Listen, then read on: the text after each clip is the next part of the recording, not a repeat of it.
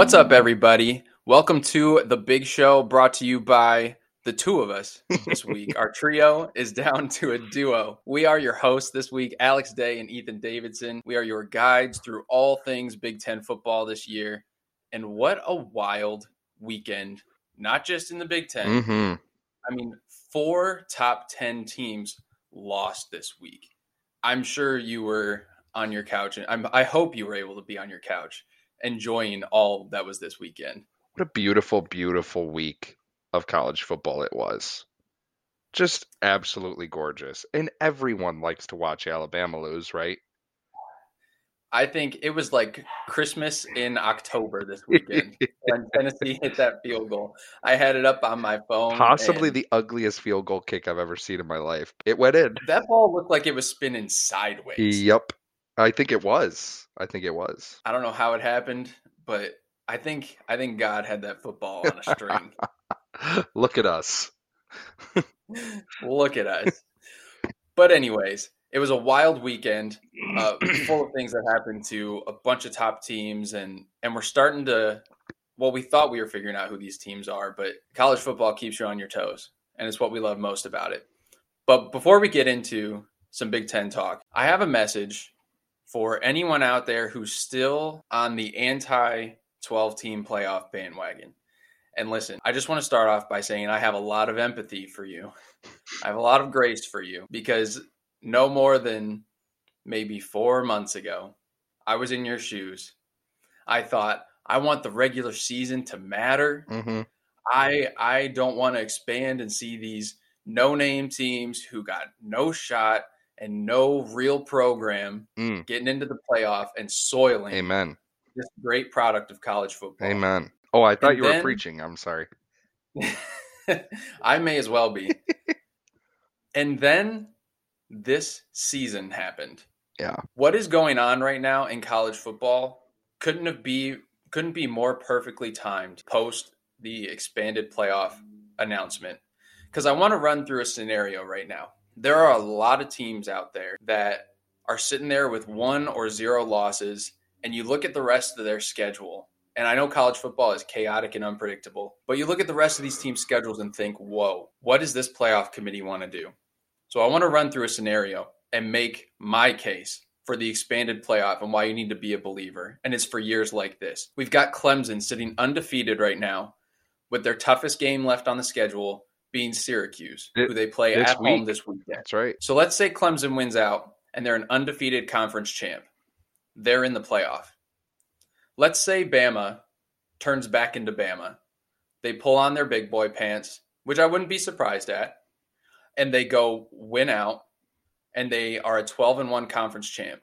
They're in the playoff. I think we probably both believe that one of Michigan or Ohio State is going to be an undefeated conference champ, or should be.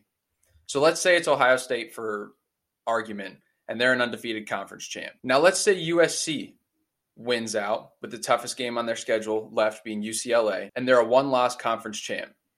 The committee is not keeping USC out. Now listen to that and think of all the teams I haven't mentioned that could end the season with 1 or 2 losses. Michigan, Georgia, Tennessee, UCLA, Oregon. And I didn't even mention the Big 12, who has an undefeated team in TCU right now, a 1-loss team in Oklahoma State, and a 2-loss Texas team that is now getting healthy and playing their best football of the year. I would be pooping my pants for a 12-team playoff this year. I mean, could you imagine like a 5-seed Tennessee playing an Oregon that sneaks in with Bo Nix and the fireworks show that would be that game? Well, I think first of all, a lot of things are going to sort themselves out from now to the end of the season. They always do. And that will happen again this year. However, I believe the level of parity that we have in college football this year is so much greater that the distance between whoever finishes at 5 and whoever finishes at 12, there's not going to be that big of a gap, in my opinion. Now, you have to remember in this 12-team format that you have the top 4 teams still getting a bye. So it still matters to get one of those top 4 spots. It's huge. You're talking about 100%. you're talking about automatically advancing to the second round of the playoff. Not to mention that gives you an extra week of practice, an extra week of getting healthy. You essentially have a second bye week built in to your schedule, which is huge, especially when you're talking about football. It's huge. So it still gives you a massive advantage to be one of those top 4 teams and to fight for a top 4 spot. However, we're still going to have some teams that are in that conversation right now that will get exposed before we reach that level.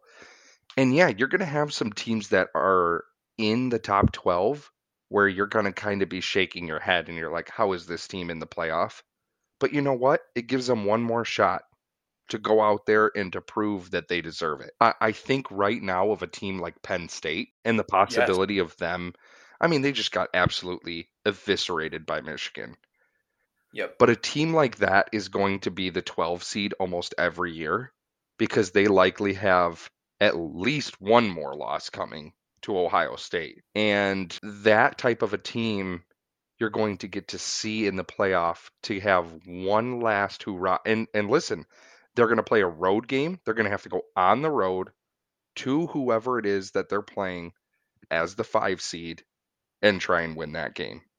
I'm really looking forward to it. I really am because it's going to give you an extra 2 weeks of super, super meaningful games in football, in college football, and it's going to be awesome.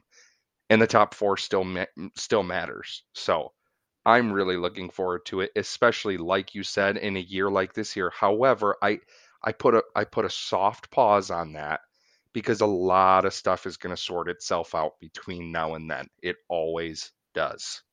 So You're right. just pump the brakes on the excitement as far as what it would look like for this season a little bit. That's all I'm saying. Just a little bit. But I, I like the expanded playoff. I totally agree with you that even this year included, it will probably sort itself out where you have a 2-loss team that wins a conference championship, and then they're probably not making the playoff because no one really makes it with 2 losses. I don't think anyone has to this point. So odds are that will happen. But I think to your point about parity, this year has been the closest we've been to a situation like this, in my opinion, since the playoff it was instated. And it just makes it so much more exciting because you're right. When we get years like this with a 12-team playoff, it's going to be so much more competitive, meaningful football. And if I think the playoff is going to do, if the playoff does what I think it's going to do, which is increase parity, it's going to mean something for a kid to see Oregon get the 12 seed, to see an Oklahoma State get the 12 seed, to see a Michigan State get the 12 seed, and Well, say and like, let's not oh, kid ourselves. Let's not kid ourselves and think that this is not going to make these schools so much money. oh, 100%. You think you hear heated debates right now for the top 4? It is very, very hard to make an argument for your school to be in the top 4. There has been maybe 2 times since the playoffs started where the 5 could really make an argument that they should have been the 4. Maybe twice. Every single year, that 12 seed, there is going to be chaos when it comes 100%. to ranking that last seed. Because it's going to mean a lot for recruiting and, like you said, for And money. it's always going to be 2 lost teams. It's Yep. always going to be 2 lost teams, and sometimes there is going to be a time when a 3 loss team gets in over a 2 loss team and people are going to lose their minds. It's going to be not because it means so much as far as money goes for these schools. So much. 100%. So that's my spiel on the expanded playoff, and I just can't wait for it to be here. I think it's going to be exciting, meaningful, incredible, incredible football. But I'll get off my soapbox, and I want to bring up something interesting. Did you see this weekend, to get back to the Big Ten, Indiana football reached a milestone this weekend. They became the first Division I football program to reach 700 Oh my. all-time losses. Oh my gosh. Golf clap for Indiana football. 700 losses. That is not a number you want to be the first to. I mean, they have been around forever, so like somebody was going to get there eventually. I just But wouldn't. I just wouldn't have pegged Indiana. no, You know, like I just, I would I never could have have seen guessed. I would Northwestern. never have guessed Indiana. So just a yikes moment for being Indiana football fans. And two other moments that I thought were also yikes moments this weekend. So Michigan State hate week has officially started because they're both on bye. We've got 2 weeks until the Michigan State game for the Paul Bunyan Trophy. So the hate is just festering, and it's going to be building over the next 2 weeks. And the Michigan State football Twitter page tried to get the first shot in. And when the game time got announced, they tweeted out their graphic, Michigan State. They had both team logos up there. And to screw with us Michigan fans, what they did was they flipped the block M upside down on their graphic and thought, yeah, we got them this time. And then literally every person on earth told them, hey, bozos, you made it a W for win. You might want to change that.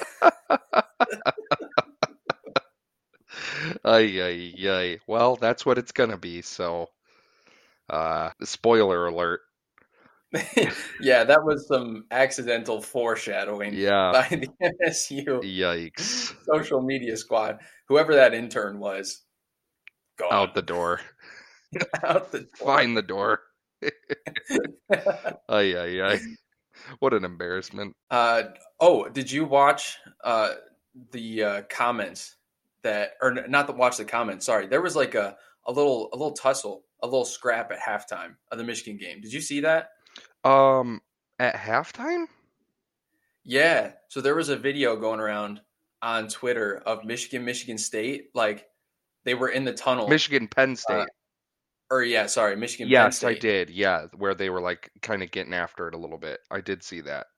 Yeah, I didn't think allegedly. that was at halftime. I thought that was before the game. But either way. Yeah, it was at halftime. Okay. Allegedly, there were like peanut butter and jelly sandwiches being thrown at teams because that was like their halftime snack. What? They were in the high school lunchroom, just yeeting PB&Js at other players. Very, very interesting. Well, But I loved, and this is my surprise for you for the show because I want to get your raw reaction to this. oh boy. James Franklin, after the game, was asked about what happened at halftime. And after getting absolutely blown to bits by Michigan, this is what James Franklin had to say. Quote, "We need to put a policy in place to stop this." He was like infuriated that there's only one entrance onto and off of Michigan's field. Like we cannot have this anymore. And it was like What? he was upset that there's only one tunnel going onto and off of the field at the big house. Yeah, I bet he was because Michigan took their jockstrap and dragged it across their face both times they had to walk in and out of it. So, yeah, I'd be upset too. It was probably very stinky. It probably was. And I mean, my word, what a loser. Listen, if you're a Penn State fan, like, I'm sorry, this last weekend had to be real tough for you because you reverted right back to what happened last year, which last week I said cannot happen. You can't fall off that cliff.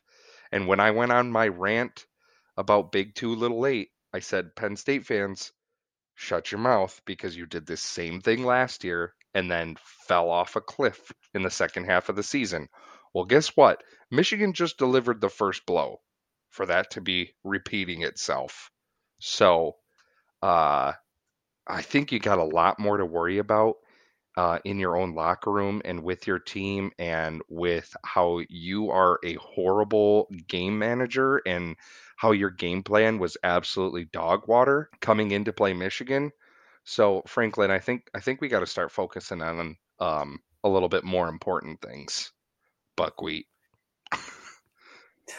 James Franklin now in his career at Penn State, 7-18 versus Michigan, Michigan State, and Ohio State. That's good, right?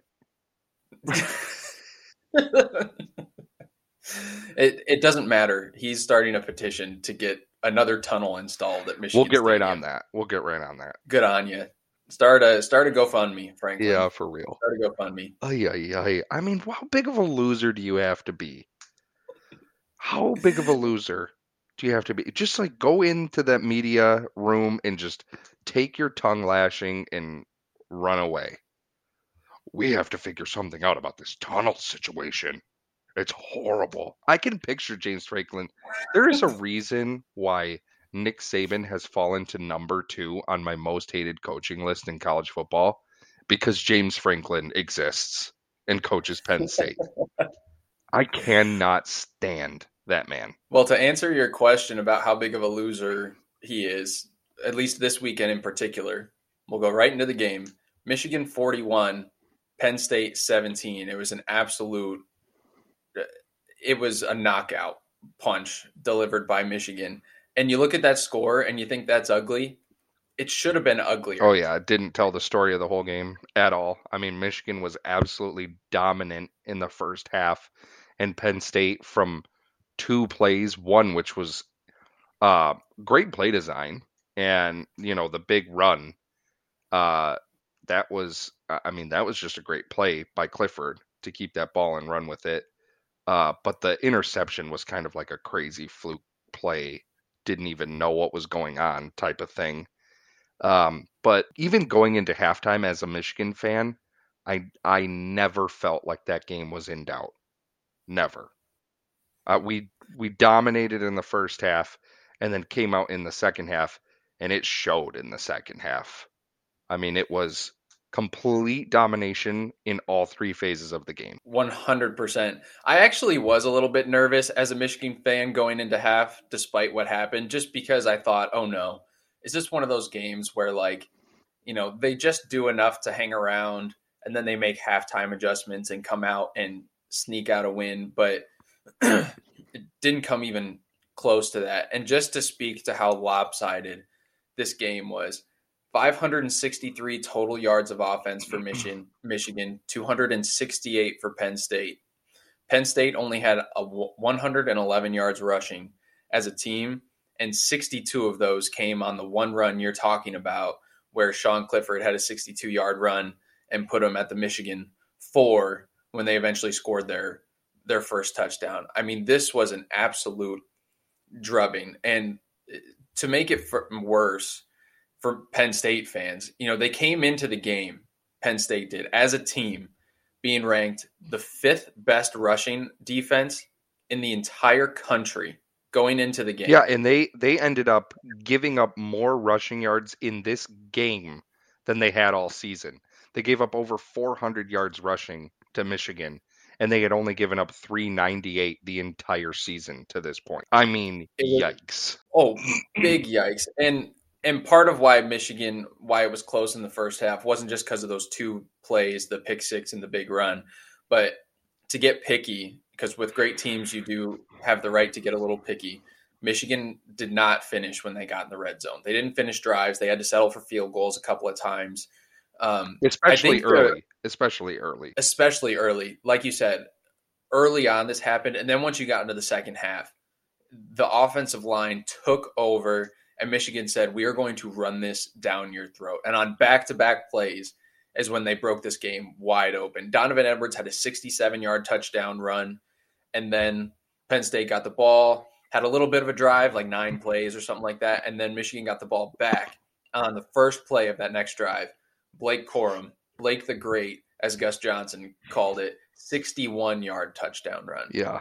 And those 2 plays were just absolutely back-breaking and blew the game wide open. And I mean, I'm just baffled at these stats that Michigan put up on the ground, because Donovan Edwards only rushed 16 times and for an average of 10.8 per carry, and Blake Corum rushed 28 times for an average of 5.9 yards per carry. Yeah.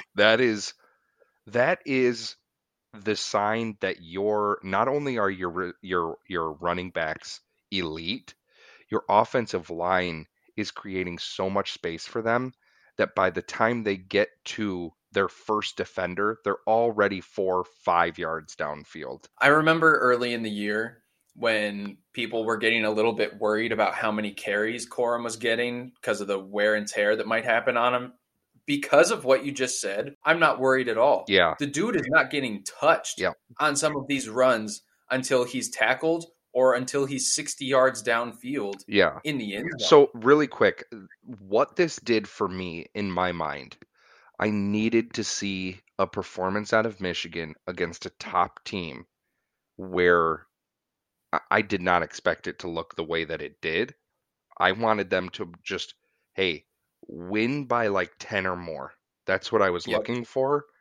Yep. But because they won the way that they did, and this is not to say that like, oh, now all of a sudden, you think they can do XYZ. No, now my expectations become get back to the playoff, win the Big Ten. That is what your expectations as a Michigan fan should now be.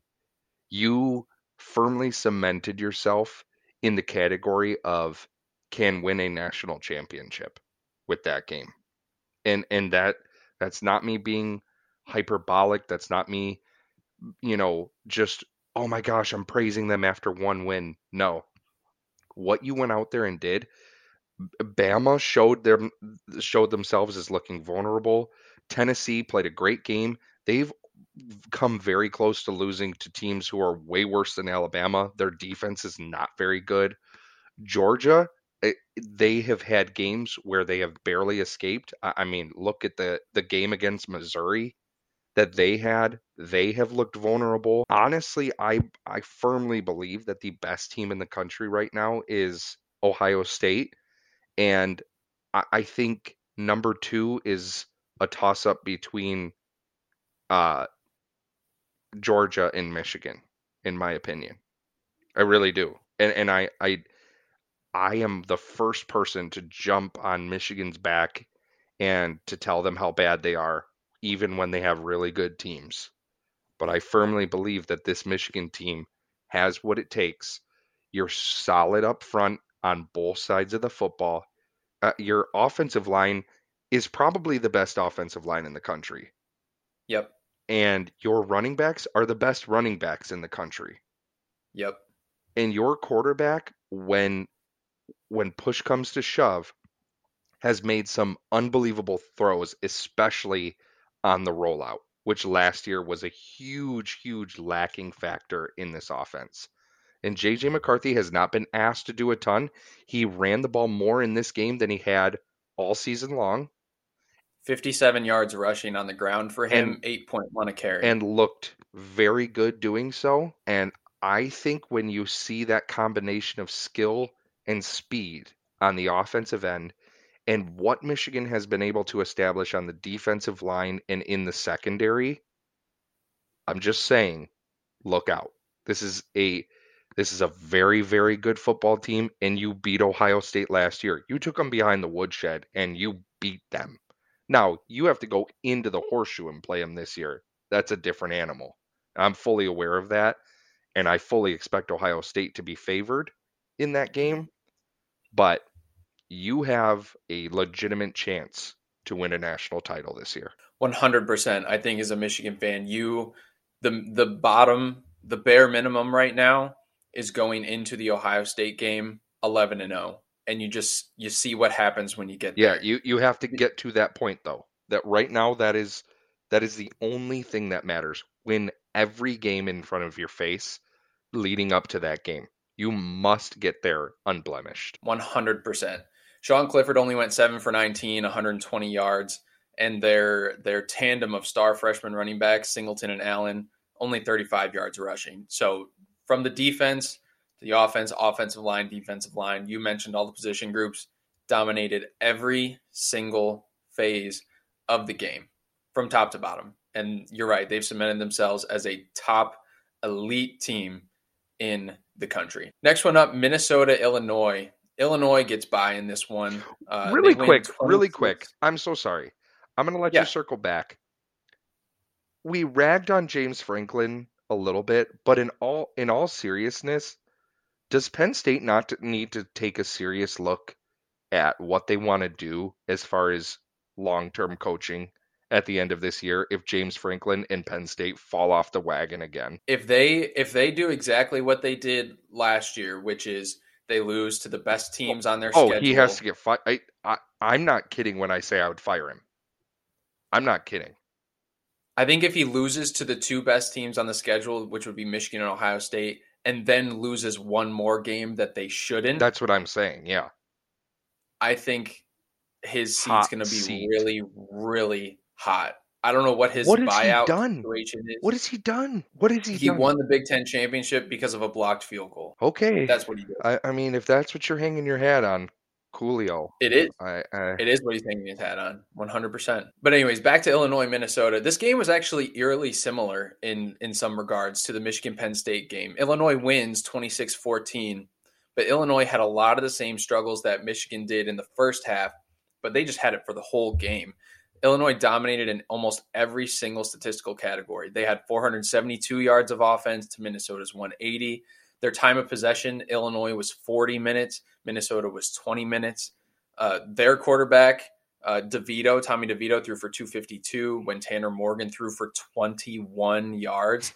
I mean, this game on the box score should have been 1,000,000,000, but they settled for a lot of field goals. They only scored 2 touchdowns all game, and the rest were field goals to get them to 26. So they win, and they win convincingly. But if they could have finished some of those drives, man, the style points would have been up for Illinois. Mo Ibrahim single-handedly kept this game close. I mean, Yes, single-handedly. It was the same thing where Mo Ibrahim, just like Sean Clifford did, he broke off a really long run to get Minnesota into scoring position and kept them close in the first half. And then Minnesota had a kickoff return that went all the way to the Illinois 4 to start the second half. And they ended up leading 14-13, just like Penn State did. I mean, it was like eerily similar. It really was. To the Penn State-Michigan game. And I mean, if you're a Minnesota fan and you watch this game, you look at the stats afterwards and you say, okay, Mo Ibrahim, 127 yards, 8.5 per carry, and only touched the ball 15 times. You're like, what in the world? What were we doing? Like, what was going on? That was how many times you touched the ball. Like, Mo Ibrahim got the ball a decent amount when you were on offense. You never had the ball. Illinois dominated this football game, and yes, settled for too many field goals. Only scoring 2 touchdowns can't happen. That's a big no. 100%. But Illinois' defense, aside from what they allowed Mo Ibrahim to accomplish in this game, their pass defense was immaculate in this football game. I mean, Tanner Morgan had 0 chance. Their pass rush was great. Their coverage was great. They had multiple times where Tanner Morgan seemed to have enough time, and their coverage was just so good, and he ended up getting obliterated. I mean, they gave up 0 passing touchdowns, and they forced the interception. I just thought it was one of those performances by Illinois' defense where you kind of go, oh, like, oh, they're really good. They're really, we always really said good.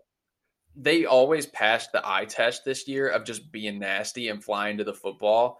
And then, like, that one pick they had on Tanner Morgan, it was a nasty interception. Like, their safety, I think his last name's Smith, I believe. I'm pretty sure he leads the conference in interceptions. And it was a nasty interception that he pulled off. And then Chase Brown, who's still leading the nation in rushing yards, he's just a weapon. He's unreal. You can feed this guy as many touches as you want. He had 41 carries for 180 yards, and then he added 53 yards receiving and a touchdown through the air. I mean, not to make everything about Michigan, but Michigan's last 2 games of the season are Illinois at home and at Ohio State. And if you think for 2 seconds you can look past this team with what their defense is, I'm not kidding when I say this. I currently believe Illinois is better than Penn State. I don't know if I would go quite there yet, but I can't say you're wrong. I know you get them at home. And is Michigan better? Yes, they are better. Yes. Michigan offensively, defensively, they are a better team. However, Illinois looks scary right now. I mean, would you be surprised if that was a 10-point game going into the fourth quarter? No, Me no. either. I wouldn't be surprised if it's less than that. I wouldn't be surprised if it's a 3 or 7 point game going into Me the fourth either. quarter. Illinois just The comes way they off play as a team. defense, the way they play Yes, defense is so sound. And you saw in that game against Minnesota them try to do those little like rollouts to get the ball to the tight end. It was swallowed up. It was absolutely swallowed up. And when they did complete it, it was for a yard because he was instantly getting tackled. Their linebackers fly to the football. Their secondary plays super sound.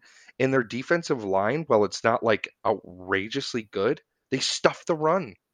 they're athletic. Yeah, they stuff the run. I'm Yeah, telling and you, man, Illinois is a team to be reckoned with right now. they They're my are. favorites to win the And West. Hands down, my favorites to win the West. you stole the words right out of my mouth. They're tied with Purdue at 3-1 atop the West right now. And we'll talk about Purdue later. But the thing about Illinois is I know what I'm getting from them every single You week. do not know with Purdue. You do not. You do not And know. I think And that's Illinois, the difference for me, and this is going to sound cliche, but the difference for me is I know what I'm getting as far as coaching goes out of Illinois. I know that they are a well coached team and they are going to be prepared and they're going to have a sound game plan for every game. I do not know that about Purdue. 100%. Couldn't agree more. Maryland at Indiana. This game, Maryland escapes with a win, 38-33. They win by 5. They do not cover, but the story is just the same with Maryland every single week. It's sloppy play and penalties costs them from breaking these games open. This is just a list of things that happened in this game alone for Maryland: a kickoff out of bounds, a missed field goal, a penalty on an Indiana punt, but before the kick went off, that gave them a first down. And then Indiana scored a touchdown on that drive to take the lead, and 9 total team penalties on Maryland. It's just the same stuff over and over again with this team that's preventing them from taking that next step and looking like a really, really great football team. Their defense is getting worse. Your Yes. defense is getting worse. Like, normally you progress throughout the season, you are getting worse. And I mean, their season's now over because they lost Tagovailoa in this game. And Do we know how long he's going to be out for? I mean, when you get carted off and you've got an injury like that, you assume multiple weeks. It did look like a lower leg, like knee thing that got tweaked. So yeah, and just for a little bit of context here, Edwards came in, threw the ball 3 times, didn't complete a single one. no, So I mean, he no, he ran the ball. I mean, he ran the ball when he was in the game fairly well. He had 5 rushes for 53 yards. So yeah. I mean, And to his credit, he did lead them from behind. Like when yeah, he came in the game, they were down 24-27, and he ended up bringing them back. But it was like a specified Billy Edwards yes, Jr. package. Like but he was running the he ball. is not Tulea Tagovailoa. No, he's not. He's not. So with the insufficiencies that Maryland currently has on defense, they cannot survive him missing time. They just can't.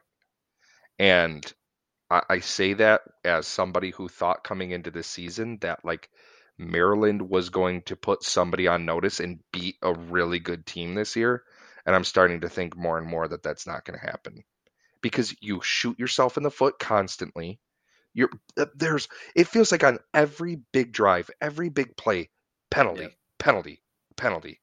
I mean, there was one specific play in this game, and I can't remember who it was, but Tagovailoa made an incredible pass, and it was a great catch, and it was like for a 30-yard gain, holding, bring it back.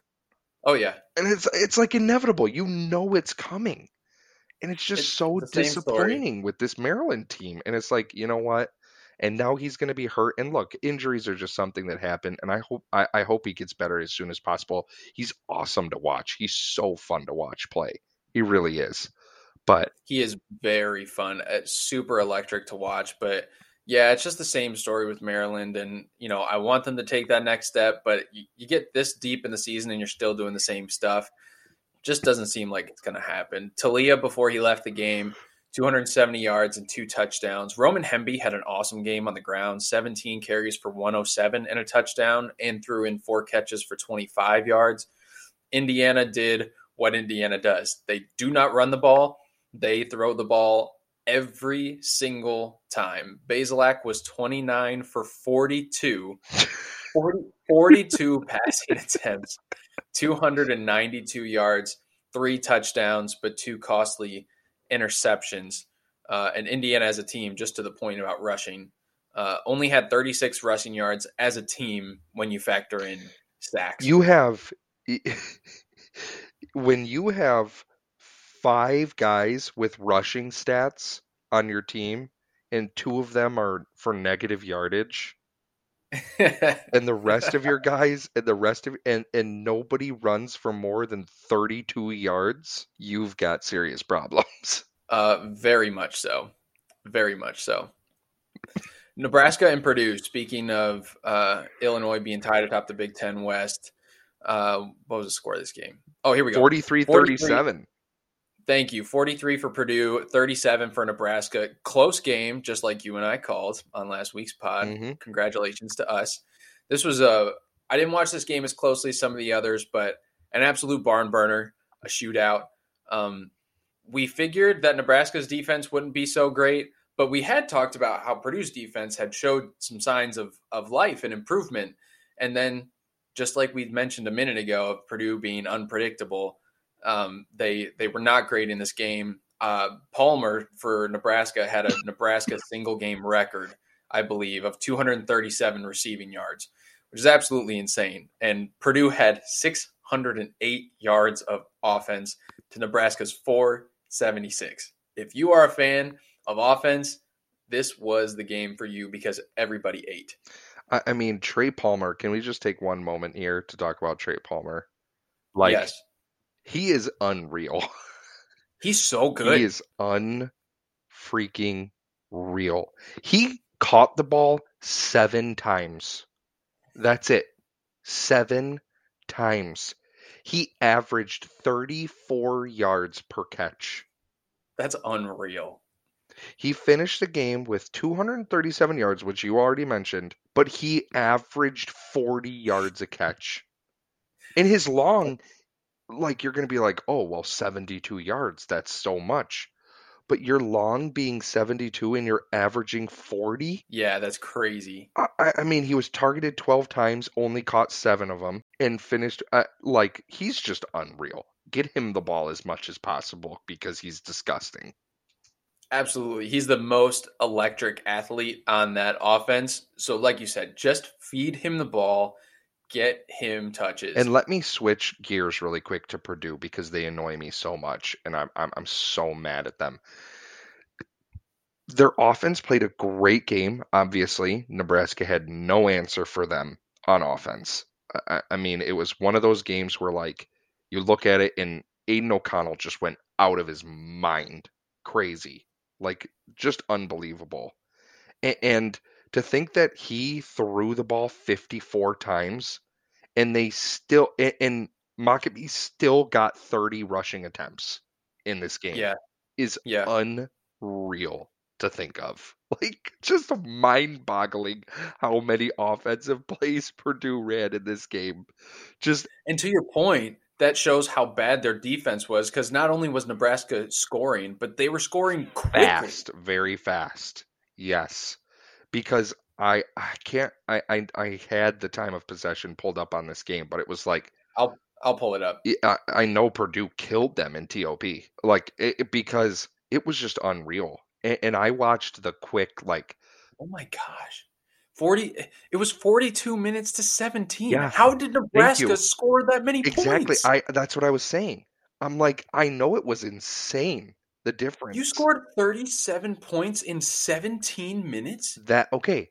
So this just further exemplifies my point that Purdue might be, and this might be getting a little crazy when I say this, but there's a possibility that Purdue might be the worst coach team in the Big Ten. Nebraska only had 15 first downs Mm-hmm. and 37 points. Oh my Yeah. gosh. They didn't touch the ball. Like they hardly had the ball. When they did, they scored. When they had the ball, they scored. Yeah. Dude, that is I unbelievable. watched the little like Big Ten in 60 review of this game where they just show play Yeah, after play after play. I had yeah. that recorded. I'm like, Purdue has the ball. Every time I look at the screen, Purdue has the ball. So the fact that this game, and it was back and forth for a while. Yeah. So I just look, Purdue, congrats. Your offense played a great game. But I can't get on the bandwagon.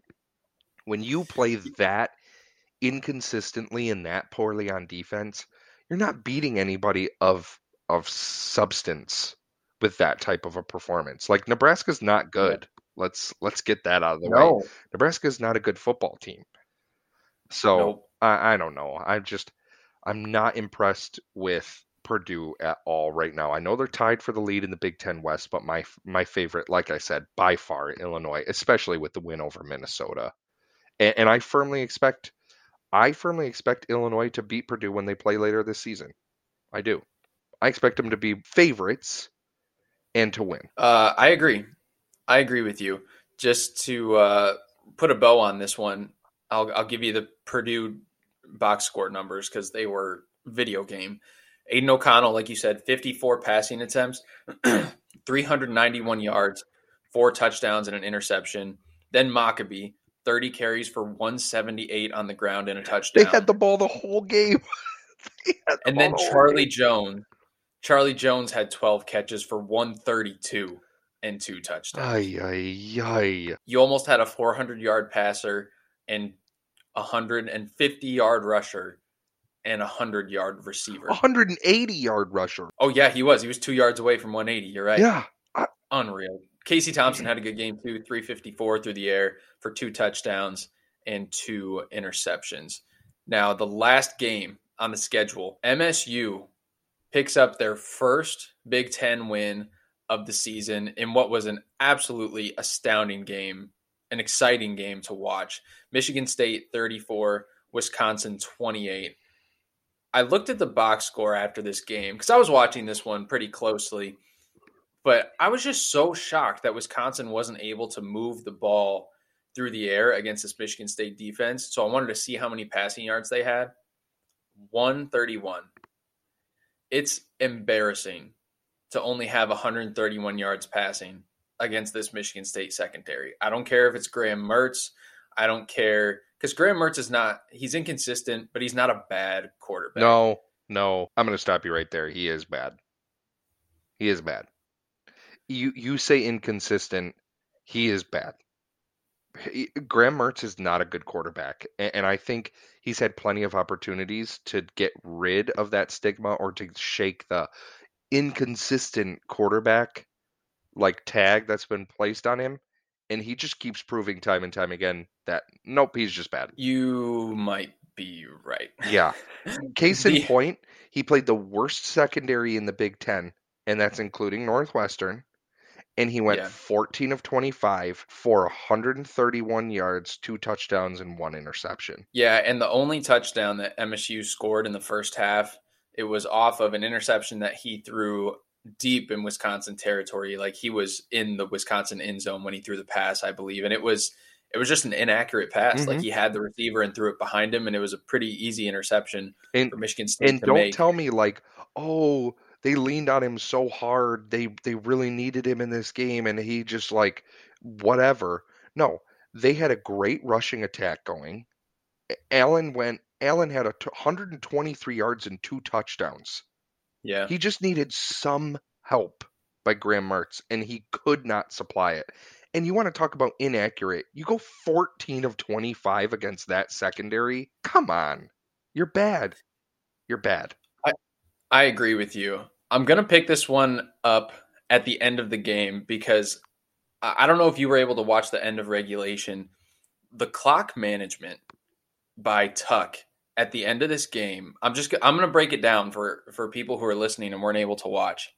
So Michigan State made it 3rd and 2 at the Wisconsin 28-yard line, and they called a timeout with 27 seconds left. Their last timeout. They have none left. 27 seconds left. 3rd and 2. So they got 2 plays.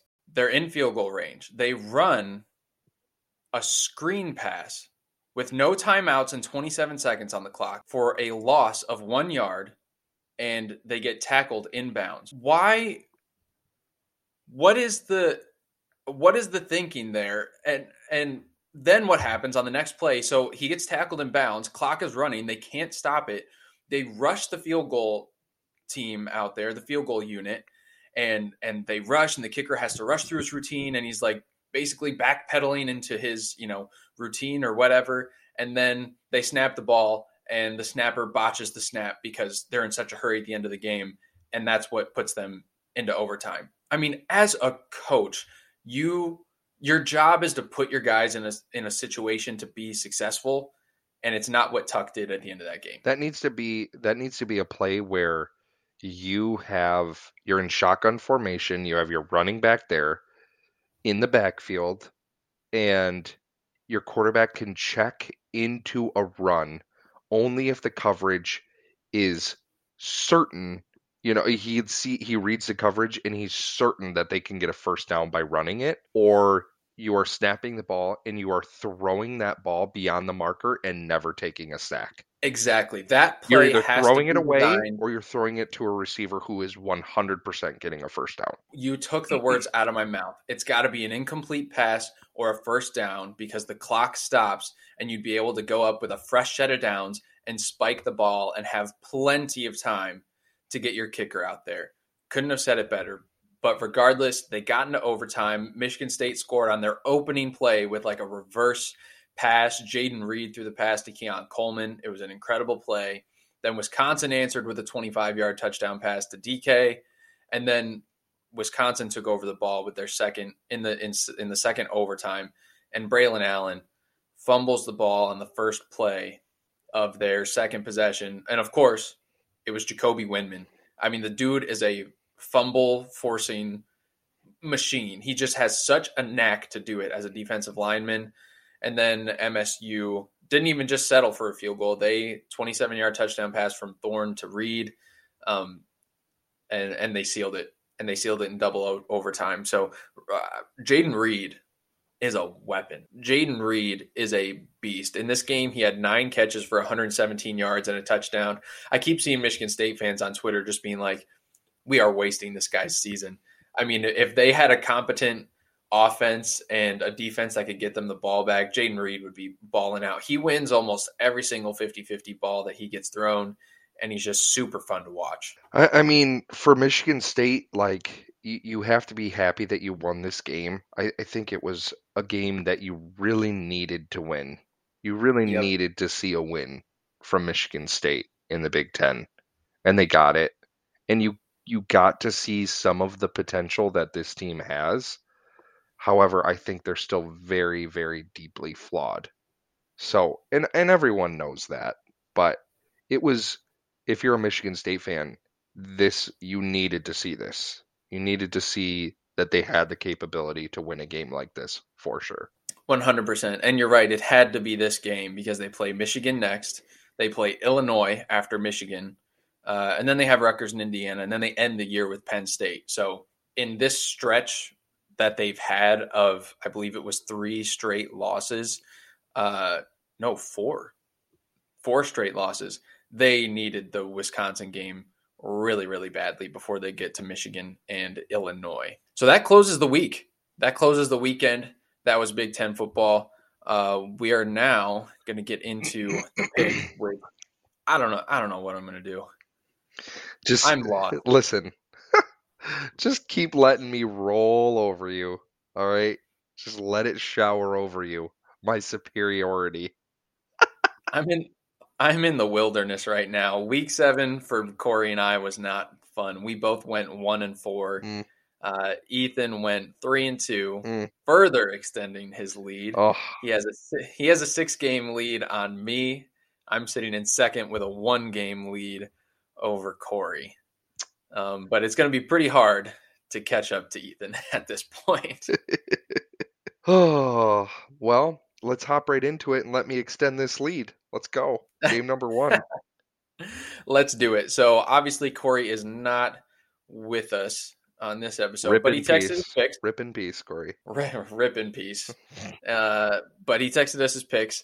I'm still waffling back and forth on a few of these. I'll let Corey go first, and then I'll make my pick, and then I'll let Ethan go last. I feel like you've earned that right as the person who's in first right now. Thank you. Thank you so much. You're welcome. So first game up on the docket, Iowa is traveling to Ohio State. Ohio State is favored. Shocker, I know. By 29. Corey's got Iowa.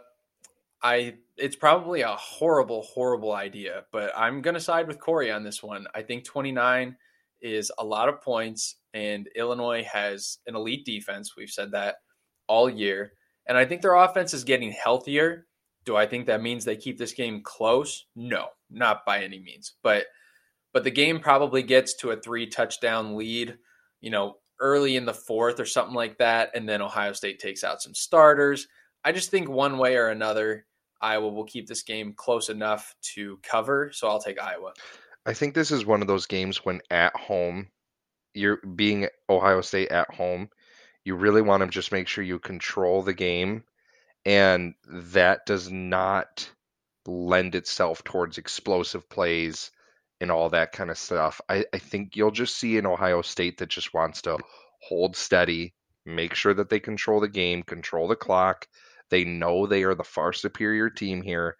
I'm going to take Iowa to cover the 29. And they might lose by 28. They might lose by 4 touchdowns. But that would But mean that would we're all mean right. we cover. Exactly.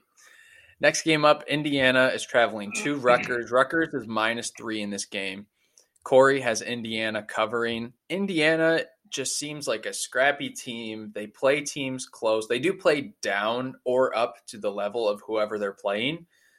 So I do think they'll play down to Rutgers, but I think Rutgers is a bad team. Noah Vedral is still not completely healthy, who is their best quarterback. And I think they're going to throw it all over the place, and they're going to have a few explosive plays that keeps this close. So it's a close game. I'll take the team that's getting the points. I'll take Indiana. I like Indiana to lose this game by more than 3 points. I'm taking Rutgers. Ooh. That makes me and Corey feel very uncomfortable. I think that the inconsistencies that you've seen as far as Indiana being able to run the football is going to show itself, especially in a road game.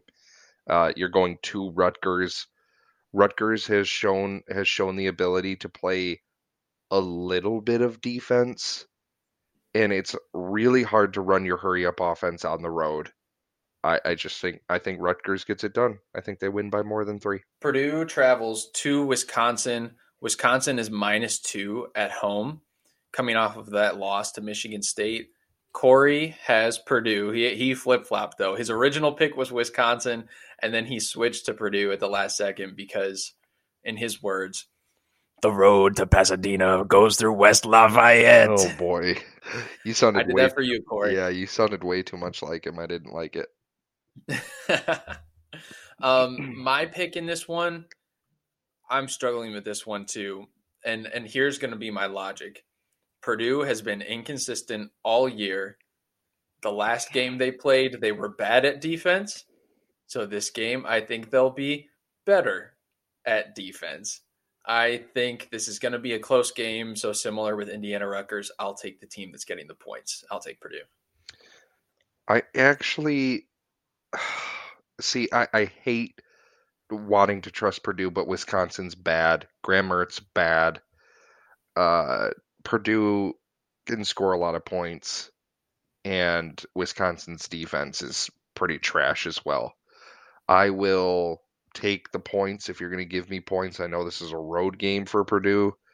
I will definitely take the 2 if you're giving it to me, but I like Purdue in this spot. I agree with you, Alex. Yeah, and they seem like they found somewhat of a run game recently with Maccabee, which helps me trust them just a little bit more. Mm-hmm. Next game up, Northwestern at Maryland. Maryland is minus 13.5. Corey has Maryland covering this game. I wish that we knew if Talia was playing. I doubt it. I doubt he will. I doubt he will too. If he was completely healthy and I could trust it, I'd probably pick Maryland. But when you factor in the health of Tua on top of the fact that they're just a flawed football team that makes too many mistakes, dumb ones, double digits. I know Northwestern is bad, but I'll hop back on the train. Give me Northwestern. Yeah, I just think that there's no way Tua plays in this game. Northwestern is awful. Maryland is going to win this game. But Maryland finds a way to make things ugly, finds a way to not look good. And especially if Tua's out and you're giving me almost 2 full touchdowns, I'm going to take Northwestern in the points and just hang on for dear life. That's exactly what it will feel like. Last game this weekend, Minnesota travels to Penn State. Penn State minus 4.5. This line actually was 5 and moved down to 4.5. I have it currently. I'm going to change this on you. The live line is 3.5. Penn State minus 3.5. 3.5. Okay. Officially changing this to Penn State minus 3.5. It definitely wouldn't change Corey's pick. He took Penn State with the 4.5. I'm going to do the same thing. I don't think Penn State is a bad football team. They just played a really, really great football team in Michigan. I mean, we said it. That's the best offensive line in the country, more likely than not. So I think Minnesota's a good team too, but I think Penn State will have a bounce back game and get it done at home. This is at night, and it's a whiteout. So give me Penn State. Yeah, I mean, you're coming off a game where you just got absolutely embarrassed. And James Franklin, if he wants to do anything with this season, needs to come out and get a statement win here against Minnesota. Minnesota has a good ground game, which you just saw Michigan expose you in the ground game, but you've been good against everybody else that you've played on the ground, and you get to play at home. You get to play in a whiteout at night. I just feel like 3.5 points. If you can't beat Minnesota by 3.5, what are we doing? I mean, if you can't beat Minnesota by 3.5, then you are worse than Illinois, because Illinois just beat this team. So I'm going to punt the points. I'm going to ride with Penn State here. I think Penn State wins, and you know what? I think Penn State wins by more than 10 points. But I'm gonna take them at the number. But I think Penn State wins by 10 or more in this game, because I have no trust in Tanner Morgan. He's just bad. Tanner Morgan's just bad. So yeah, he's been showing his true colors in the last couple of games. yeah, and Penn State, listen, their secondary really didn't have a chance to show much of what they could do because Michigan was just running up and down the field against them. But they're good. They are good. And JJ had to make some really pinpoint passes in that game on Saturday. I do not trust Tanner Morgan to do that. So give me Penn State. I'll punt the points. I only have one game different from you. I feel so much more confident going into this week than in weeks past. Wait, we picked different on the Indiana Rutgers game, didn't we? We did, yes. That was the only one. That's an L for you, brother. More than likely. Listen, Vegas is making Rutgers a favorite in a game. Something's up. Something's up. Something smells. Yep. Something smells. All right, everybody. Well, that was the show. Thank you so much for listening. Be sure to follow us on the gram and on Twitter at Big Show Pod. And wherever you're listening to us, Apple, Spotify, wherever you're listening, follow, subscribe, leave us a review. It helps out a ton. Thank you for listening. We will talk to you again next week. See ya. Peace.